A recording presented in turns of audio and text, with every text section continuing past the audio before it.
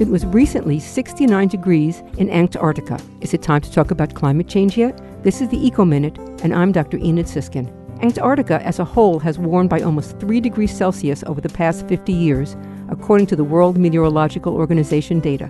During that time, about 87% of the glaciers on its western coast have retreated. The region also just recorded its warmest January on record. If all the ice in Antarctica were to melt, it would cause 50 to 60 meters, that's 164 to 197 feet of sea level rise.